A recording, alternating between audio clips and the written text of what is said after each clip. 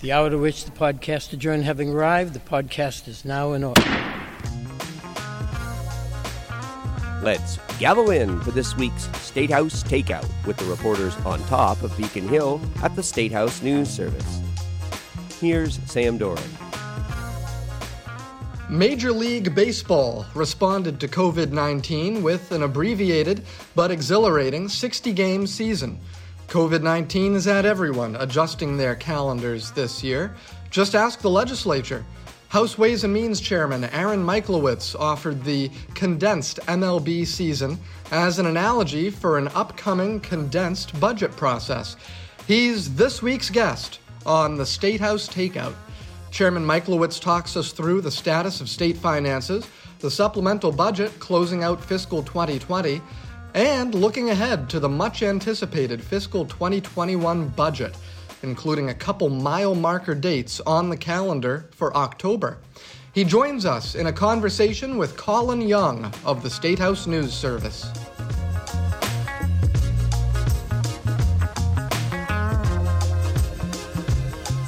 Well, thanks very much for joining us, Chairman. We appreciate your time. You know, this is a really busy time of year and a really busy year for you. Preparing for this, I was just thinking of what a difference a year makes, where a year ago you were dealing with a budget surplus, and the issue was, how are we going to spend down this surplus? Do we put what amount into the reserves? And this year you're pretty much in the exact opposite position, trying to figure out how to make up a shortfall in revenue. So your committee, the Ways and Means Committee, has a lot before it, but as of today, you now have the governor's fiscal year 2020 closeout budget before your committee. The governor said that budget would plug a $693 million revenue gap without tapping into the $3.5 billion rainy day fund. Now that you have that more complete picture of the shortfall, what do you make of FY20, and is the governor's approach in his supplemental budget a sound one? Well, Colin, thank you first for having me here tonight or today. I appreciate it. It's a good opportunity to talk about some of these issues. And yes, this is a lot different than last year. When I got appointed Ways and Means about 18 months ago, it was such an honor and such a tremendous moment. And economy was buzzing and moving along, and then so decisions were really, how are we spending the money, and what agencies, where are we appropriating it, and now it's a completely different conversation about how are we going to survive, financially, fiscally as a Commonwealth. Those are completely different conversations. It's like night and day. So we've had to put on different thought processes throughout this short time period I've been as chair of Ways and Means. And so, yeah, it's something that we've been monitoring. We've been working with the administration, obviously with our colleagues over in the Senate, once this virus hit and things started to evolve into a different direction. The first concern was, how do we survive and get through the remainder of FY20? And the virus has been devastating to so many communities and so many sectors of our economy and so many people. But the timing of the virus was also just as devastating, because it was a strange time for us to be scrapping everything that we traditionally would be doing. March is traditionally when we're starting to write the next year's fiscal year budget, at least from the House side, and then obviously the Senate the next month after that. And completely scrapping that and moving into a different direction of really just trying to manage the rest of the fiscal year was certainly challenging. And the governor's closeout a budget that he's filed. I mean, we haven't taken a full vetting of it yet, just because we were in conversations. But a lot of these things were things that we had discussed on how to manage the process throughout the end of that fiscal year. And that's why, we did the revenue anticipated notes legislation to protect ourselves in case we needed to dip into something of that nature because of the income tax being moved off of April 15th over to July 15th into the next fiscal year. I think a lot of this stuff is cleanup of those decisions, through this closeout supplemental budget. But certainly we'll have to take a look at it and make sure that it's fiscally sound, in terms of how we can just close those books and move forward. And do you think that the way the governor proposes to close FY20 without touching the stabilization fund is the best way to go? I know that those reserves might be needed maybe in FY21, even FY22. Do you think that's the best approach for FY20, is to leave the rainy day fund as it is and try to fill the gap other ways? Yeah, I mean, I think that was something that we felt was the necessary approach because of just the dramatic impact that we were going to see in FY21, potentially in FY22, and even beyond. And so, touching the rainy day fund is something that we want to be very clear is one of the last resorts that we want to do. And so, if we can get through FY20 without touching it, and I think the governor, has accomplished that with what he's filing here, I think that's what the direction we'll want to take as well. But again, have to just take a final look at it to make sure that that we think it's fiscally sound. Definitely, and because this issue's probably going to be with us for, like we said, through the close of FY20, through FY21, and possibly FY22 and beyond. What's your general philosophy on using reserves versus raising new revenue versus borrowing? Where do you come down? And is your philosophy one where you would rather sort of lean on one of those strategies, or sort of spread it around a little bit more? So, I mean, I would say that the philosophy that we want to take is going to be something that we craft in conversations with the membership.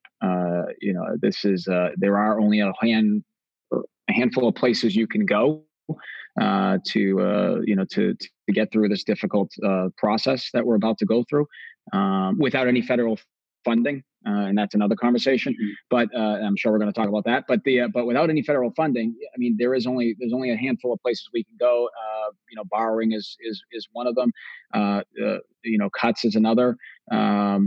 Raising new revenue is another, and then obviously the rainy day fund and the discussion of the reserves and how to attack that is another. And so these decisions that we make are going to be very important. To look at it not just from a how do we get through fiscal 21, but how do we get through the next couple of years? Because traditionally, as we've seen, when revenues dip and each recession is different unto itself, but whenever we see revenues take a significant dip, it takes a couple of years for them to eventually get back to where they were. I foresee that is going to be the situation that we face here. And so all these conversations are going to be rolling through not just fiscal 21, but into fiscal 22. And a lot of that, that philosophy is going to be developed through conversations with the membership and making sure that, as we've done in the past, making sure that, that we try to build consensus on a direction to take. But I think we have to put all those options on the table for those conversations. We've looked at what other recessions, how we've managed other recessions in the past, and the rainy day fund is one that has been used in the past to offset the revenue shortfall. But we've been, if you look back at the FY02, FY03 recession, or the FY09, FY10 recession, you'll see, a certain percentage of the rainy day fund was managed. The first year was, a certain percentage of the rainy day fund was taken from, but it was managed very carefully, so we didn't leave ourselves exposed too dramatically in future years. The first year is probably the most dramatic in terms of how much you take out, but you have to make sure that you're keeping things, fiscally sound and keeping yourself open to be able to make decisions appropriately the next fiscal year. And like I was saying, like in FY02, we took out 50% of the rainy day fund to fill out that gap the first year. In FY09, we took out 60%. You look at those numbers versus what we have currently today. That's the numbers kind of that we're looking at to start with, that in terms of starting the conversation, I believe. Okay. So it's a great point that you're sort of looking back at how the state has managed through some somewhat similar situations, and using that as a guide. aside from just the rainy day fund, are there other lessons that you've been drawing from those past recessions and the legislative and overall state response to those? Yeah, I mean, it's every, like I said, every recession has its intricacies and differences, and this one is unique to anything we've ever confronted before in the past. So it's hard to just take a playbook and map it out. I think you can take lessons and learn lessons from each of those experiences, and I do think that what type of cuts were made in the past, I think, are being looked at, but what was the real impact of it long term? And I think having dealt with having been a legislator now for 11 years and having worked in the building for a little longer than that, I've always heard the discussion points about what type of impacts did these types of cuts have, from beyond just when the recession was taking place and beyond it. I think that's stuff that we have to take a look at and visualize and try to be careful with, because it's you don't want to be cutting something that's going to have impacts well beyond we get through this. Right, certainly. And just to sort of wrap up on the FY20 closeout process, once your committee has a chance to fully vet what the governor filed on Wednesday, how do you see that playing out? And when do you think we might actually have FY20 sort of over and done with? I'd hope we can get it done as quickly as possible. I actually had a conversation with my counterpart, Senator Rodericks, this morning, a little bit about it. Again, just having it filed with everything else going on, my staff hasn't been able to get a full vetting of it. I haven't be able to get a full vetting of it at this time, so it's still a little early to give you a prognostication and exactly when. But certainly, it's something that we want to see done quickly, because we got bigger. I don't want to say bigger, but we got a lot of fish to fry, in the coming weeks here. So, trying to get this done as quickly as possible would be beneficial to everyone. And one of those fish is the FY21 budget, which, of course, you're going to hear from. That is a bigger fish. That is the big fish at the moment. Yeah, no doubt about it. Right. That's the big one. Maybe it's on the line. I don't know. Maybe that's about where we are. You got the big fish on the line and working on reeling it in now. But what's your plan for FY21? You're going to hear next Wednesday from a whole slew of experts about where things stand. We're sort of roughly at the quarter pole of the fiscal year. How do you see an FY21 budget, or a budget for the rest of FY21, materializing? Do you expect that the governor's going to come back with a new proposal, or is your committee, which has the proposal, the pre-pandemic proposal, going to craft something new and just use that as a vehicle? I mean, it's a great question, and it's something that I think we're all trying to have conversations with our counterparts in the Senate and A&F, the governor, the speaker, the Senate president. We've all been talking about this discussion about when we would execute the final budget, and I think it was appropriate to do the steps that we took about trying to do a temporary budget, through at a minimum October, at least not getting to doing something on July 1st. I think we didn't have a full sense of what type of economy we were going to have as we tried to reopen the economy from the pandemic, and then also obviously the discussion about federal money potentially coming to the state that has not come to fruition as of October 1st, and so I think we have to start preparing for the worst, but hoping for the best still, that may come to fruition at some point. Even if it's beyond the election, even if it's beyond when we do the budget, we may do the budget and then may see something come to fruition after the new calendar year. So that's these are things that we're still considering. But in terms of where we are right now, next Wednesday will be the economic roundtable or summit, or we all had different terms for it, and it has been helpful when we did it in April to get a sense of where we were, listening to a lot of different economists and different folks that handle this, have good perspective of historical perspective, which I think is some of the things that I was pointing to. But to be perfectly honest with you, and I think I don't want to downplay anything that they told us in April, but I think a lot of us were relatively not sure about, even though we were saying things. I don't necessarily sure we were being completely 100% certain in our accuracy because of just the inexperience we had with dealing with a global pandemic and the economic fallout of that. I'm hopeful that October 7th will provide us a little more substantial depiction or forecast in terms of where we're going to go. And, at that point in time, then the governor has, by statute, he has to, reassess the revenue number by October 15th. And so I think that'll be, a good framework of really kickstarting the budget process and getting it moving. I've already started to schedule member meetings. We can't do them individually like we typically would do, but we're going to be trying to do them in over Zoom and try to get a perspective from the membership.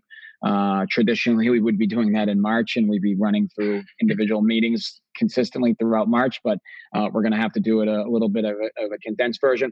I've compared this to the baseball season we just had, which was the 60-game season. They played the full season of baseball in 60 games, and tried to press fast forward to get it done. And I think that's what we're going to try to do. But in terms of in a definitive timeline, I think it's still a little too early to give you that. But that October 15th date sounds like a pretty good sort of mile marker that you expect by that date we'll know a little bit more from the executive branch in terms of what they're expecting for FY21 revenues. Yeah, I think, and we've been talking with them about this, but you still have to still see the September numbers. July and August were a little bit better than I think people thought it was going to be.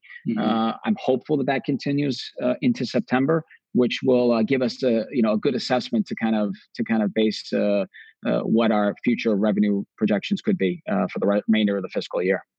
You mentioned the July and August revenues, and that was one of the things I wanted to hit on with you, which is that through just 2 months of the fiscal year, so admittedly not a great amount of time there, but tax collections are running $124 million ahead of last year's pace.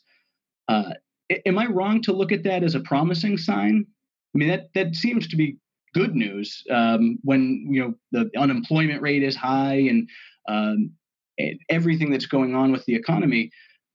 Am I wrong to get sort of optimistic about that number? It's certainly good news. In particular, because we've had such bad news over the previous couple of months. So anytime any glimmer of hope, I think we are running with and being hopeful with. But I think it's still early to be definitive in saying that this is a trend of positive things to come. I think there was a to some degree a pent up or built up pressure in terms of wanting to spend some money, since people hadn't spent much money over the previous couple of months, whether that is, with restaurants reopening and the economy kind of moving a little bit forward. I think, the unemployment insurance component has been very helpful in keeping some of those withholding numbers strong, stronger than I think people would have imagined originally. But I do think that isn't necessarily 100% definitive of where we're going to go. And I think there's still a little bit more time that needs to be played out. And like I said, September will be another stepping stone towards understanding where we are in a more accurate way. Right. And we should have those September revenues by the time you have the roundtable on Wednesday. So there'll be a little bit of a clearer picture of exactly where things stand. But right, the point of sort of being cautiously optimistic about that is a good one, because we've heard estimates for the FY21 shortfall. The Center for State Policy Analysis at Tufts says about $1.6 billion. Your Ways and Means co-chair, Senator Rodrigues, has said he's expecting about a $5 billion drop in revenues. So if those estimates are to come to pass, and we're right now 2 months in, 124 ahead of last year, when and how does the bottom drop out? And what are you expecting for the contours of this fiscal year? I mean, there's a number of folks that have thrown numbers out, and I think some of it is, there's nuances to it. Like in essence, some of those numbers we're talking about, or some of those shortfalls could be on budget shortfalls versus off budget things that we don't have, annual allocation authority to do, capital gains, things of that nature. There might be shortfalls in there, but it might add up to a certain number that may be higher than what people are saying. I'm not, I think we're still trying to, figure that clearly out. So I don't want to be specific in terms of what that number, could be or would be, but it is, there are concerns about when you're talking about what types of numbers we have on allocation side of it. I mean, those are significant. I mean, if it gets to anywhere in that range, those are significant, drop off. That's a significant drop off for us to manage. And so it is gonna, there is gonna be some major impact there to some degree. And I think that once again, it's going to be how we manage that is going to be determined by the conversation we have with our colleagues. I think everyone's going to have a different perspective on this, and that's going to be healthy for us to try to get a better result at the end of the day. Right. And I think one of the sort of footnotes to one of those numbers, I mentioned Senator Rodrigues has said he's expecting a $5 billion drop. I believe he said that he's sort of planning for that in the event that there is no additional federal aid forthcoming. So he's sort of looking at it saying, if we're not going to get any more help from Washington, let's plan for around $5 billion. But how much is that uncertainty from Washington hampering not just your committee, but the legislature's ability, rather, to really get its arms around the budget picture at this point? I mean, it's certainly been frustrating. I wasn't of the mindset that we were going to see anything before Labor Day anyways. I just didn't buy into the idea that Washington was going to be able to do that before we got through the summer. Now we're into October, and I think it's it's getting a little more nerve wracking related to it. But it's definitely had some hampering of our process, and at some point we will have to cut the cord and make a decision about how to proceed with or without it. And I think, like I said earlier, I think we're gonna prepare for the worst, meaning not getting it, but hope for the best that eventually we do. I know that our delegation in Congress has worked very hard and been very on top of this, and is very adamant that we do need help from the federal government. As the phrase goes, they can print money, we cannot here in the state. We have to pass a balanced budget. So they should have and when it comes to Massachusetts, we are one of these states that puts into the federal economy much more than we take out of it. And I think that needs recognition when we're dealing with this type of shortfall and looking for help from the federal economy. I mean, if they want us to continue to be a good client towards providing good tax revenue. They need to help us out while we're in the midst of this, unforeseen catastrophe that we're facing. And I know there's a lot of other states that have similar aspects to it and similar discussions. And unfortunately, this has turned into a red state, blue state conversation, I think driven by the president himself. And it shouldn't be that way. It should be more about how do we get our economy back moving. And part of that is helping out, states with dealing with the financial fallout from this. So in the midst of all this uncertainty that's really been with us for months now, your Ways and Means co-chair, Senator Rodrigues, has said that his goal is to get a budget through the legislature onto the governor's desk by the end of this month, by the end of October, when or roughly when the temporary budget is set to expire. Is that a goal that you share and that the House shares? And do you think that's realistic? So I don't want to set any definitive goals on that to set us up to us not get it done in that time period. I think that we would, let the process play itself out. I think that we have two pieces there: October 7th, the roundtable, and then October 15th, the reconfiguration of the revenue numbers to as starting points, and we're working hard to try to get it done as quickly as we possibly can. But I don't want to place arbitrary timetables on it, because I think for us these are going to be difficult decisions, and I'd want to make sure we get them right, or as right as possible. And if that means we get it done by October 31st, then that's great. But if we don't, then I think we'll have to consider other options. And one other thing that you mentioned, I just wanted to hit on real quickly, which is the idea that, or the notion that there's a possibility out there where Congress right now doesn't get another stimulus bill done.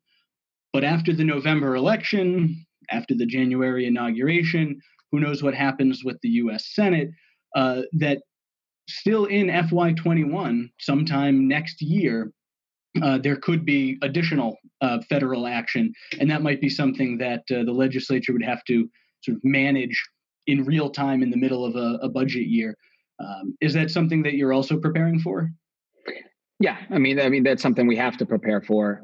I think those are two major hypotheticals you're talking there, though. The first is obviously Vice President Biden winning in November, which I think some of us feel not comfortable, but confident that it could happen. Cautiously optimistic on it, to be honest with you. The second thing is obviously the Senate, and that's a little bit harder. I think that is a little bit of a more tougher scenario. I think hopefully things go the right way, but that's the challenge that we face, is that we just like we couldn't do it in July and August and into September here. We have to manage in the realities that we are in right now, and that does not include a federal stimulus package. If it does, and it comes at some point, maybe even later in the fiscal year, then I think we'll be able to potentially offset whatever difficult decisions we've had to make, whether it be cuts or taking money out of the rainy day fund or other things of that nature. But right now, that seems a long way away. I know that they've had continuous meetings between Pelosi and the Secretary of Treasury, which is positive. I'm glad that they're talking. But it's still, I think, still a hypothetical and not a reality. And I think we got to live in the reality right now. Definitely. Great. And I know we're running low on time here, but I wanted to get into one other topic. I'll leave the budget discussion there for now. Like I said, we could probably talk all day about that. But you're also a negotiator on the conference committee ironing out the economic development bills that the House and Senate passed back in July. Those bills have now been in conference for just about 2 months, a little more than 2 months. What's the holdup there, and is that having any impact on other issues going on Beacon Hill? I think it's a discussion between the House conferees and the Senate conferees. I can't get too much into it because of it's a current negotiation. But I will say that we've been talking, we've been working at this. It's not something that is that's stalled. I wouldn't consider it stalled or anything of that nature. It's complicated. There is a lot of issues in both of these bills that we both put out important job creation and housing creation and protections there's a lot of interesting and important stuff in both of these versions of the economic development bill. And so getting through them is not, quick and simple. And I think we are working hard on that simultaneously while we're dealing with the budget, at least from our office's perspective. And I know that it's, Senator Lesser is the lead over there on the Senate side, and we've been talking consistently since July 31st. And I think we're going to continue to do it. I'm again optimistic that we can get something done that can present, some moving the ball forward on job creation here in the Commonwealth, because we certainly need it with the unemployment at the place that it's at right now. Definitely. Do you see that? Which one do you see happening first, the FY21 budget or the economic development bill? I would be foolish to give you that answer and tell you what was the right one. It was worth a try. I appreciate it. It was a good try, but it's not. No, I mean, it's hard to say. I mean, things could break tomorrow on either of them, mm-hmm. So it's like it's hard to say. Definitely.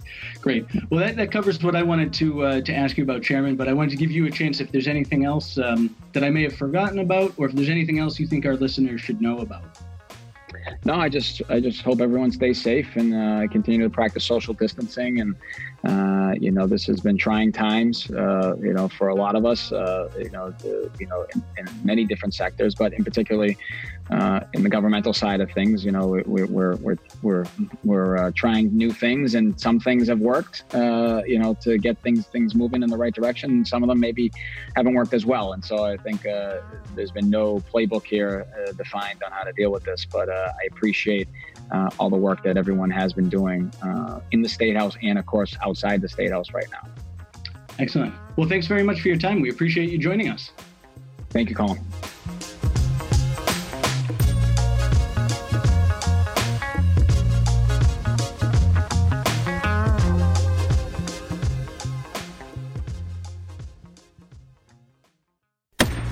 State House Takeout is a production of the State House News Service. And for a daily fix of State House headlines, visit masterlist.com. Masterlist with 2 S's. Thanks again for listening. See you next week.